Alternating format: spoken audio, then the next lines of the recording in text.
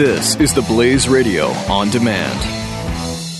When our water heater broke down last month, it was a nightmare. It took 5 hours for the plumber to show up, and he charged us a couple of $100 just to come out. Then it cost another $1,800 to put in the new water heater. By the time it was all said and done, I felt like I'd been taken. But what else could I do? The smartest thing you can do is get a home warranty from American Residential Warranty. Their home warranties pay to repair or replace all your major appliances when they break, and they will break, and at the worst possible time. Call American Residential Warranty right now for free information on home warranties starting at just pennies a day. Don't wait for your refrigerator to stop running or your ceiling fans to stop turning. Call American Residential Warranty right now. Ask how you can save up to 50% on washer and dryer coverage. Just call 1-800-686-3910. That's 1-800-686-3910. Again, 1-800-686-3910. Call now.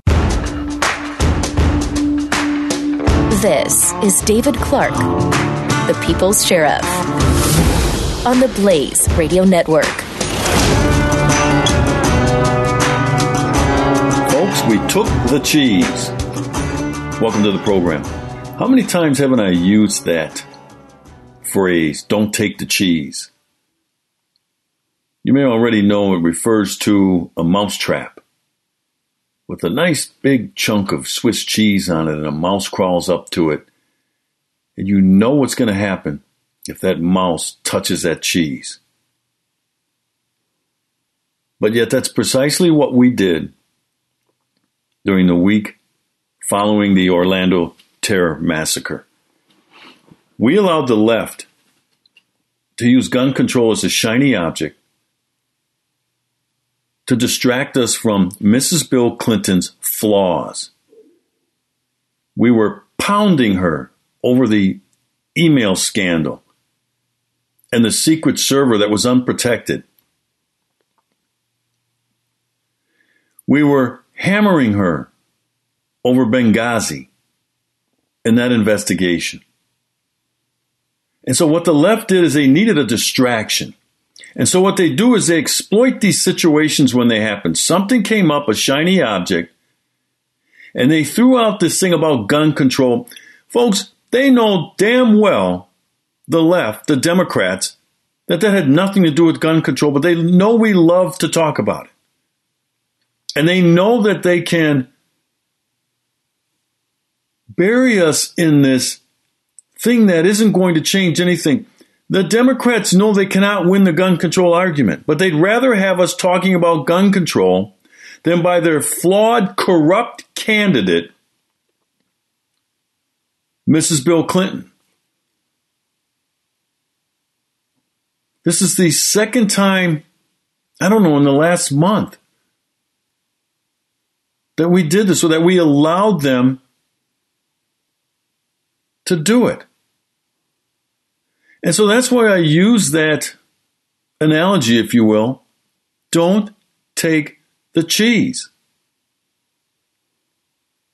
So we spent a whole week talking about what they wanted us to talk about. Oh, we need more gun control. They know that's a losing argument. But guess what?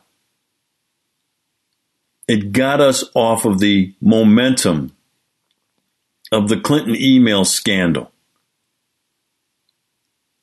They did it again. We went for the cheese. Now, we could have talked about a lot of things surrounding the Orlando terror incident, which would have been very easy to triangulate and bring around to Mrs. Bill Clinton. Example, we should have talked about the failure of Barack Obama to protect the American people. Not get into this, he won't say is radical Islamic terrorism. I know that. But Barack Obama has had more terror attacks on his watch than, I don't know, I saw something last week than, the last 4 or 5 presidents combined. He cannot keep the American people safe. Homeland security is going to be a major issue in this campaign, and we should have hounded him over that and tied Mrs. Bill Clinton to that. They don't want us talking about that either. They'd rather have us talking about gun control. Knowing that's a losing argument for them, but it's better than them talking about Obama's inability to keep us safe here at home and that Mrs. Bill Clinton is an extension of that. That's how you triangulate. So we miss that opportunity. We also missed an opportunity. She came out with some, economic policy speech. She said nothing about economic policy. In fact, what she said several weeks ago was that she was going to put her husband in charge of fixing the economy. That's her policy. You kidding me? So I want you to listen to an exchange I had last week and the week following the Orlando terror attack. I had this exchange in an interview with Sean Hannity. Sean Hannity gets it. I understand that. But see, what we have to do a better job of is bringing these things around. When the Democrats throw a shiny object out there, a lure, we need to take that and turn it right back into tying it around the neck of Mrs. Bill Clinton. Let's take a listen. And welcome back to Hannity. So following the Orlando terror attack on Sunday, the National Rifle Association has been vilified by the left for their stance on protecting your Second Amendment rights. And earlier today, Donald Trump announced on Twitter that he was planning to meet with the NRA, writing, quote, "I will be meeting with the NRA who has endorsed me about not allowing people on the terrorist watch list or the no-fly list to buy guns." The NRA released a statement earlier today saying that they were happy to meet with Mr. Trump. They also said, quote, "The NRA believes that terrorists should not be allowed to purchase or possess firearms, period. Anyone on a terror watch list or tries to buy a gun should be thoroughly investigated by the FBI and the sale delayed while the investigation is ongoing." Here with reaction, Milwaukee County Sheriff David Clark, former NYPD Detective Bo Dietl. I want to start, and I want to play President Obama and Hillary Clinton trying to make this issue about radical Islam, which they refuse to acknowledge, about guns. Let's play it. Enough talking about being tough on terrorism. Actually be tough on terrorism and stop making it easy as possible for terrorists to buy assault weapons. Reinstate the assault weapons ban. Make it harder for terrorists to use these weapons to kill us. The terrorist in Orlando was the definition of the wrong hands. And weapons of war have no place in our streets. All right, joining us now, we have Sheriff David Clark, Bo Dietl. Sheriff, all right, so these are the same two that released Gitmo detainees, known terrorists, and some 40% we know went back to terror. The same people that gave Mohammed Morsi, the former head of the Muslim Brotherhood, who once referred to Jews as descendants of apes and pigs, well, they gave that terrorist F-16s, tanks, and $1 billion taxpayer dollars. Or the Iranian $150 billion to the Iranians. Both of them supported that. Both of them supported the idea of bringing Syrian refugees here, Sheriff, even though intelligence officials say that ISIS will infiltrate that population. Do we really need lectures about our guns when this is the actions of these two people? Sean, don't take the cheese. We're taking the cheese. This is a trap. The Democrats know this. They throw the NRA up as a straw man. They throw gun control as a straw man when these terrorist incidents happen. They throw in the terror watch list this time to distract us from the real issue, and you know this. The real issue here is that President Obama has been an abject failure in terms of keeping people on the homeland here in the United States safe from terror. He is incapable of doing that, and they don't want that discussion to be had, so they throw these other issues in there to cloud it. They'd rather have us talking about whether gun control works or not than talking about the fact that the President of the United States, Barack Obama, cannot keep us safe. Now, as for lists, look, that's a very slippery slope. And you know who agrees with me on this? The LA Times, the New York Times, the Washington Post, and the Huffington Post, that when government keeps secret lists with no due process, in case you're placed on there wrongly, the NRA has made it very clear. They do not want terrorists or people on a terror watch list to get firearms. But at the same time, if you're on there wrongly, like Fox News contributor Stephen Hayes, who's on a no-fly list, he's having a heck of a time trying to get off of it because there's no process. I think anybody that is on that list ought to have the opportunity to get off the list and have the due process that you rightly refer to. I don't think I'm taking the cheese, though, because they did release Gitmo terrorists who did go back to the battlefield. They did give Mohammed Morsi of the Muslim Brotherhood all of that weaponry. They did make the Iranian deal, and we know they want Syrian refugees in the country, even though our National Director of Intelligence, FBI Director, and others all say that ISIS will infiltrate. So, to me, the big picture is they've got it wrong on every case involving radical Islam, but they try and make it about guns. Exactly. You know this. I know that you know it. But I don't know that a lot of other people do, because we're embroiled in too many of these discussions about watch lists and guns and some of these other things. But what you just mentioned about the release of Gitmo detainees and some of those other things, that's what they don't want us talking about. And that's what we on the right have to bring this conversation back around to, these failed policies of Barack Obama. Coming up in the next segment, we're going to talk about the Trump campaign, the state of the Trump campaign. This is David Clark, the People's Sheriff, on the Blaze Radio Network. Don't miss the Morning Blaze with Doc and Skip.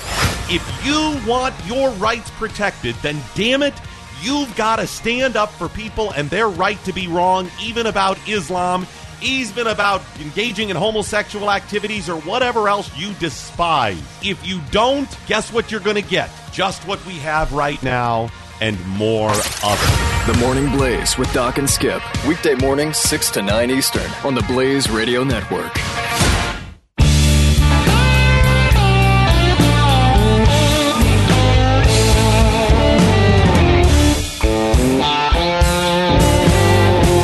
David Clark, the People's Sheriff. All right, so too many of us on the right went for the Democrat head fake following the Orlando terror massacre. The other one that I didn't mention, that Inspector General's report was very damning on Mrs. Bill Clinton. We were just starting to get into that too, and then we went for the cheese. We went for the head fake. Because, like I said, you got to think strategically here. The Democrats don't want us talking about their flawed candidate.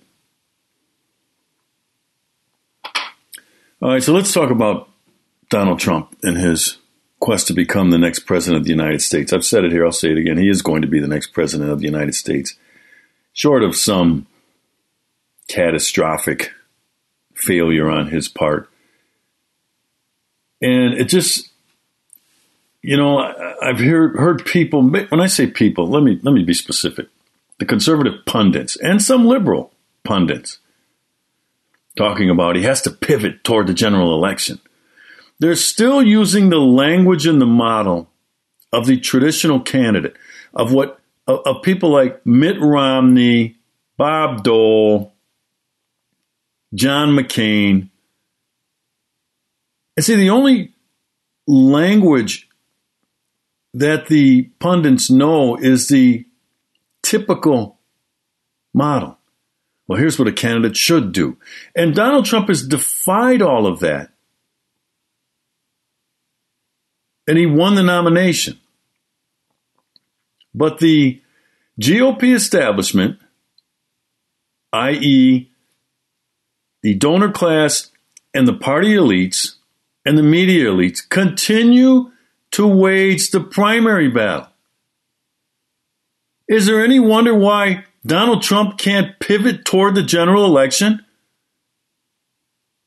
The GOP establishment, the RNC establishment, is still trying to deny Donald Trump the nomination.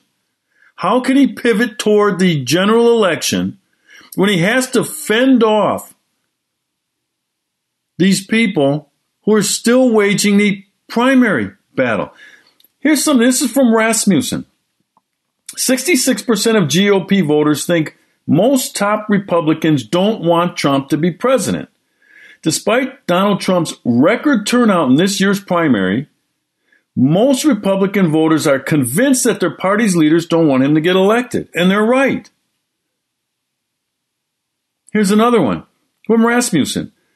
GOPers far more critical of party leaders than Democrats are.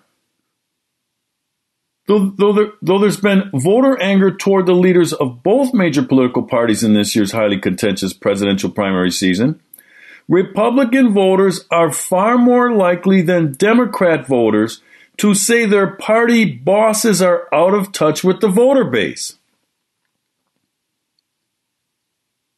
The fact that they're still waging this thing to try to deny Donald Trump the nomination is evidence of that. The voters are right. The voters get us. I've said from the very beginning, one of the problems with the establishment is they're disconnected from the voters.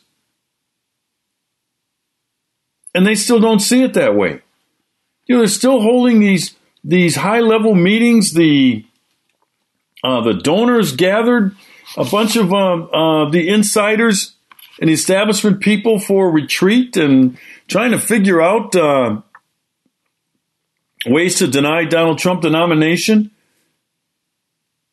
And then you have people like Paul Ryan, who's still out there, who's still waffling. I'll tell you what, I have no patience for wafflers. Make a decision, damn it. And once you make it, live with it. Paul Ryan said he was going to support Donald Trump for the nomination. Now, here's a story from Politico, and I don't go to them much. They love this stuff. It says Ryan huddles with anti-Trump donors. Big money givers convene in Palm Beach, weighing what to do about Trump. Folks, he's almost, or he's above 1,500. He only needed 1,237.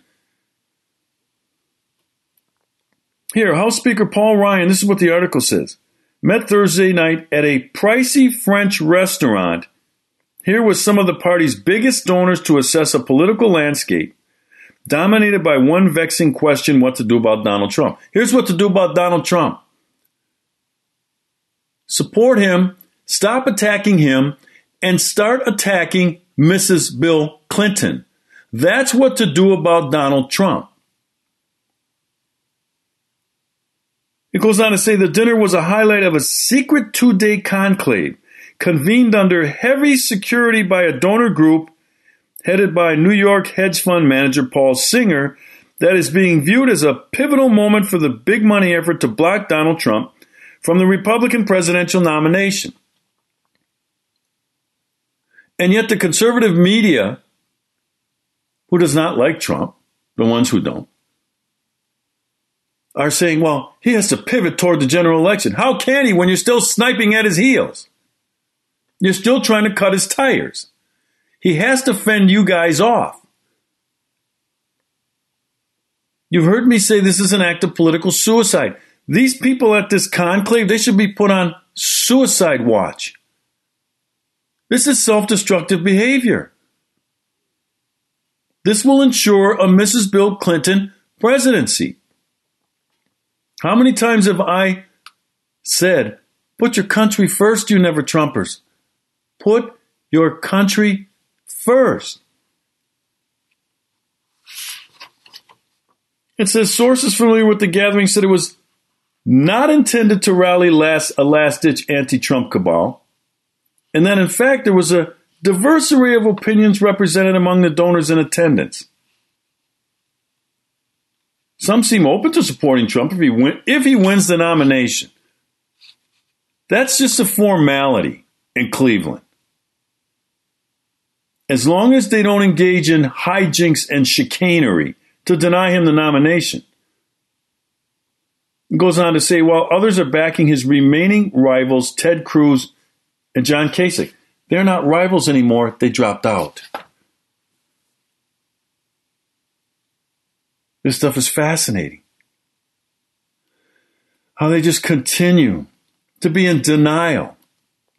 Scott Walker, governor of Wisconsin, a friend of mine, the other day put out a comment that GOP delegates should vote their conscience. That's code language. For the hell with the rules. I think there's an integrity gap when you talk like that. You know, I'm always hearing about conservative principles. I know what a principled conservative is. A principled conservative is one who when they give their word, they keep it. Scott Walker said he would back the eventual nominee. He said that before Donald Trump reached 1237.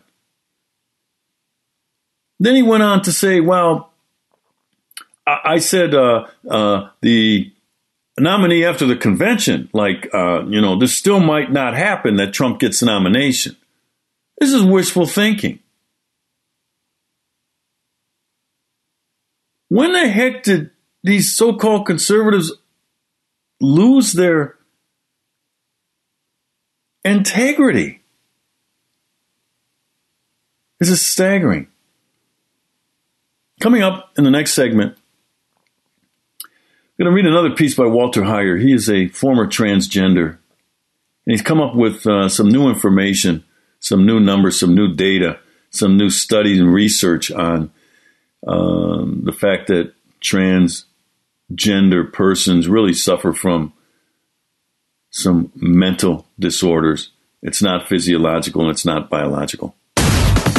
David Clark, the People's Sheriff, on the Blaze Radio Network. Buck Sexton. That's not true. He left it open, but the media has changed the narrative. And with this, sure, right now it's blatantly blaring in your face obvious that Omar Mateen was a jihadist, but give it 6-12 months and we'll be hearing about how it was just a hate crime by an angry lone gunman and it's America's fault. Buck Sexton. Weekdays, noon to 3 p.m. Eastern on the Blaze Radio Network.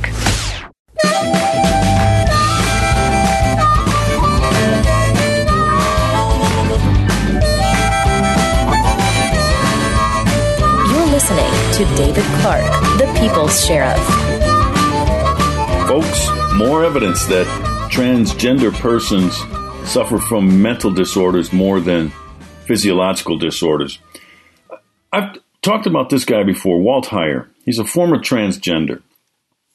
And I read his article several podcasts ago, and I just read it word for word because too often in this assault on the First Amendment and this very totalitarian attitude from the left that any freakish lifestyle, any marginal lifestyle is now considered part of the norm, and they're shoving it down our throats.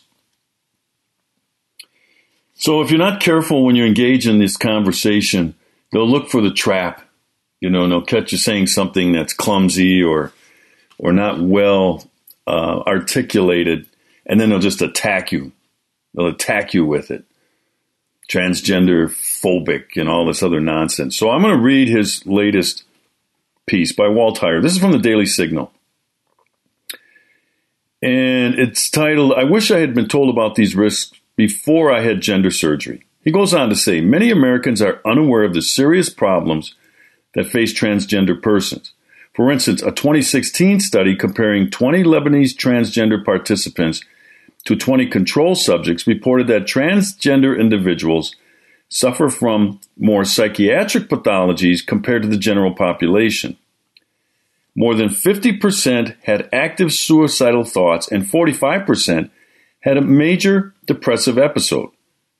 While it may not be politically correct to link psychological disorders with the transgender population, the researchers see the evidence that a linkage exists. As a former transgender person, I wish the guy who approved me for gender surgery would have told me about the risks. The experience of many gender-confused individuals is that medical professionals are quick to reach a diagnosis of gender dysphoria and recommend immediate cross-gender hormone therapy and irreversible reassignment surgery without investigating and treating the coexisting issues. Research has found that powerful psychological issues such as anxiety disorder, post-traumatic stress disorder, or alcohol or drug dependence often accompany gender dysphoria. A study published in JAMA Pediatrics in March 2016 shows a high prevalence of psychiatric diagnosis in a sample of 298 young transgender women ages 16 through 29 years old. More than 40% had coexisting mental health or substance-dependent diagnosis. 1 in 5 had 2 or more psychiatric diagnoses. The most commonly occurring disorders were major depressive episodes and a non-alcohol psychoactive substance use dependence. Yet transgender individuals are never required to undergo any objective test to prove their gender dysphoria because no diagnostic objective test exists. The cause of this condition can't be verified through lab tests, a brain scan, or review of DNA makeup. Research studies from 2013 and 2009 looking for a transgender gene show not a smidgen of abnormality in the genetic makeup that causes someone to be transgender. No alterations in the main sex-determining genes in male to female transsexual individuals were found, suggesting strongly that male-born transgender persons are normal males biologically. The study concluded that improved access to medical and psychological care are urgently needed to address mental health and substance-dependent disorders in this population. On the contrary, it did not include that improved access to bathrooms, hormones, or surgery are urgently needed. A 2015 study of 118 individuals diagnosed with gender dysphoria found that 29.6% were also found to have dissociative disorders and a high prevalence of lifetime major depressive episodes, 45.8%, suicide attempts, 21.2%, and childhood trauma, 45.8%. It also remarked that differentiating between diagnosis of dissociative disorder and gender dysphoria is difficult because the two can closely resemble each other. Another study found a surprisingly high prevalence of emotional maltreatment in the 41 transsexual studies. It called for further investigation to clarify the effects of traumatic childhood experiences and the correlation between transsexualism and dissociative identity. That finding tracks with what I experienced in my transgender life. In my life, and in the lives of those whose families contact me, traumatic childhood experiences are present 100% of the time.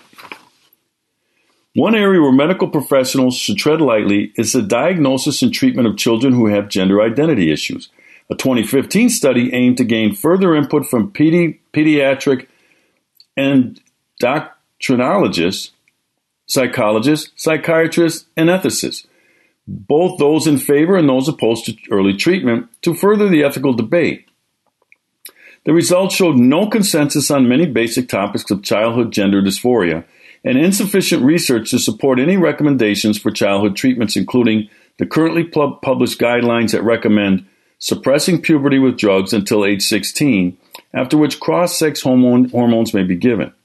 An analysis of the 38 youth referrals for gender dysphoria to the Pediatric Endocrinology Clinic at the University School of Medicine in Indianapolis showed that more than half had psychiatric and or developmental comorbidities. Without sufficient research and consensus on treatment of children diagnosed with gender dysphoria, and knowing over half have coexisting disorders, any invasive treatment, even if recommended by the current guidelines, is simply an experiment. It's time to stop using children as experiments. Transgender individuals need psychotherapy, not access to cross-sex restrooms, showers, and dressing areas. Blaming society for the ills of transgender persons will not improve their diagnosis and treatment. Reckless disregard for the mental disorders in favor of enforcing preferred pronouns is madness. It's time to show compassion by telling the truth and stop pretending they're born that way. True compassion is acknowledging the mental disorders and providing effective sound treatment in an effort to slow the staggering number of suicides before rushing to perform irreversible surgeries.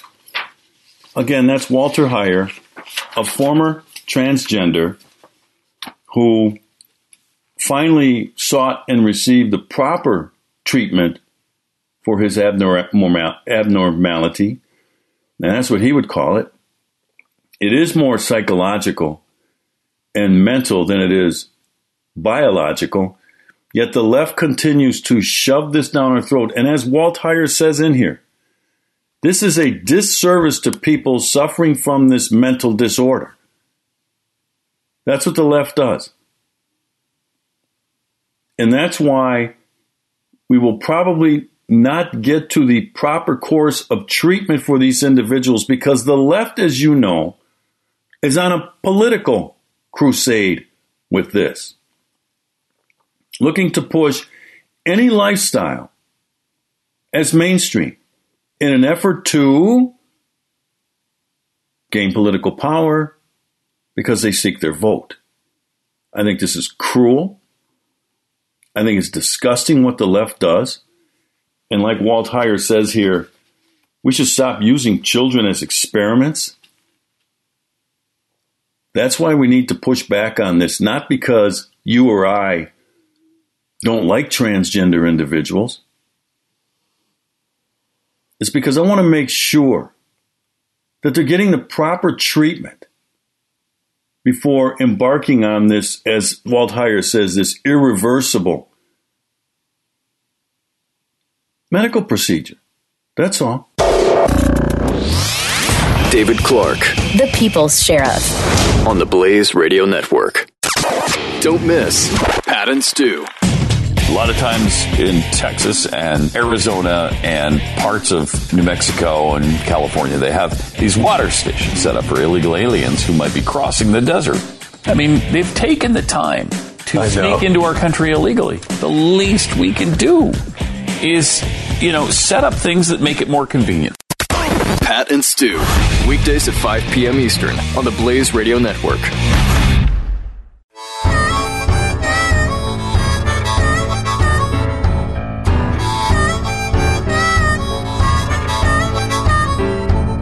The Blaze Radio Network on demand. David Clark, the People's Sheriff.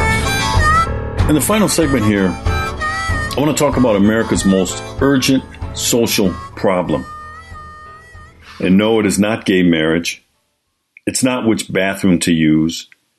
It's not safe spaces for weak-minded people on college campuses. It's not the myth of white privilege. It's not the mislabeled criminal justice and sentencing reform. It's not the myth of mass incarceration. It's not gender equality. Folks, our most urgent social problem is the absence of fathers, more specifically, the absence of dads in the black family structure. We're a week removed from Father's Day. Happy Father's Day, by the way, belated, but still heartfelt. The dads out there. And I don't care what the liberal Democrats say, dads matter in the lives of their children. Not just their sons, but their daughters too. But specifically their sons. You've heard me talk about this topic incessantly on this program. It is that important. Like I said, dads matter. I don't care what the liberal Democrats say. And I think the cruelest hoax that the left perpetrated on the black family was to convince them that dads were expendable. That's exactly what they did. Removed him from his rightful position as head of household, responsible for the raising of his children to be healthy individuals that reach their full God-given potential. Black mothers became married to Uncle Sam, the government. The dad is the provider. The dad is the protector. It's a traditional role that is time-tested. And yet the left went on to experiment by removing the father, the black man, from the family unit. And has been disastrous. I want to play for you a kind of like a documentary by Larry Elder, good friend of mine. And I want you to listen to these staggering statistics that he's about to lay out. We know this. We know how horrible this is, but the left continues on this nuclear war against the black family. Let's take a listen. Years ago, I interviewed Kwesi Nfume, then the president of the NAACP. As between the presence of white racism and the absence of black fathers, I asked him, which poses the bigger threat to the black community? Without missing a beat, he said, the absence of black fathers. It was President Barack Obama who said, we all know these statistics, that children who grow up without a father are 5 times more likely to live in poverty and commit crime, 9 times more likely to drop out of school, and 20 times more likely to end up in prison. The Journal of Research on Adolescence confirms that even after controlling for varying levels of household income, kids in father-absent homes are more likely to end up in jail. And kids who never had a father in the house are the most likely to wind up behind bars. In 1960, 5% of America's children entered the world without a mother and father married to each other. By 1980, it was 18%. By 2000, it had risen to 33%, and 15 years later, the number reached 41%. For blacks, even during slavery, when marriage for slaves was illegal, black children were more likely than today to be raised by both their mother and father. Economist Walter Williams has written that, according to census data from 1890 to 1940, a black child was more likely to grow up with married parents than a white child. For blacks, out-of-wedlock births have gone from 25% in 1965 to 73% in 2015. For whites, from less than 5% to over 25%, and for Hispanics, out-of-wedlock births have risen to 53%. What happened to fathers? The answer is found in a basic law of economics.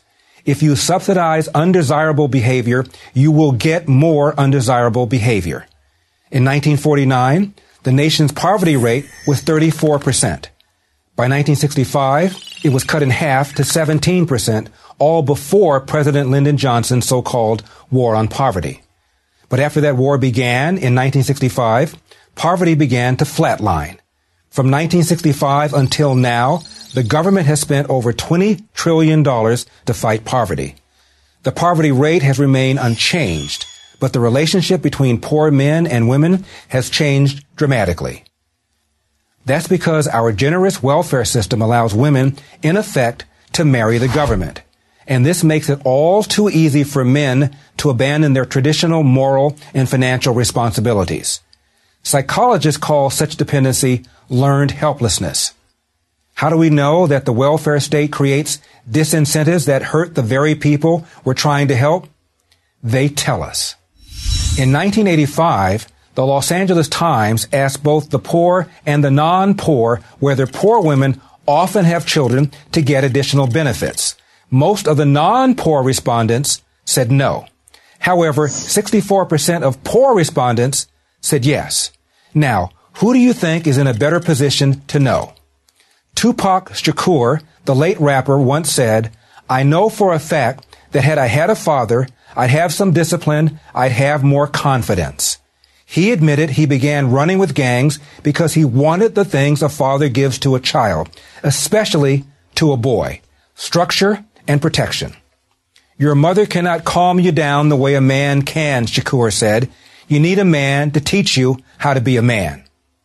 In my book, Dear Father, Dear Son, I write about my rough, tough World War II Marine Staff Sergeant dad.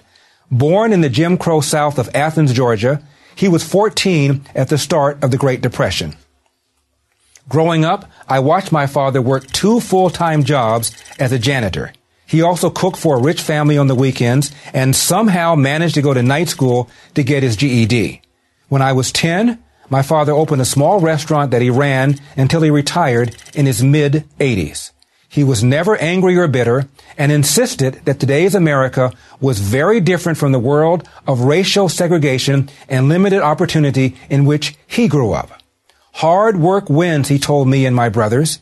You get out of life what you put into it. You can't control the outcome, but you are 100% in control of the effort. And before blaming other people, go to the nearest mirror and ask yourself, what could I have done to change the outcome? This advice shaped my life. Fathers matter. Until we have a government policy that makes that its first priority, nothing will change. How can anybody listen to that and not realize what the left did? What modern liberalism has done to the black family? Just last weekend in Chicago, Father's Day, 12 killed, 43 others shot. Those statistics happen every single week. That's all the time we have for today. Thanks for listening. Follow me during the week on Twitter, at Sheriff Clarke, CLARKE, and at thepeoplesheriff.com. God bless you. The Blaze Radio Network on demand. David Clarke, the People's Sheriff. Find more on demand at theblaze.com/radio.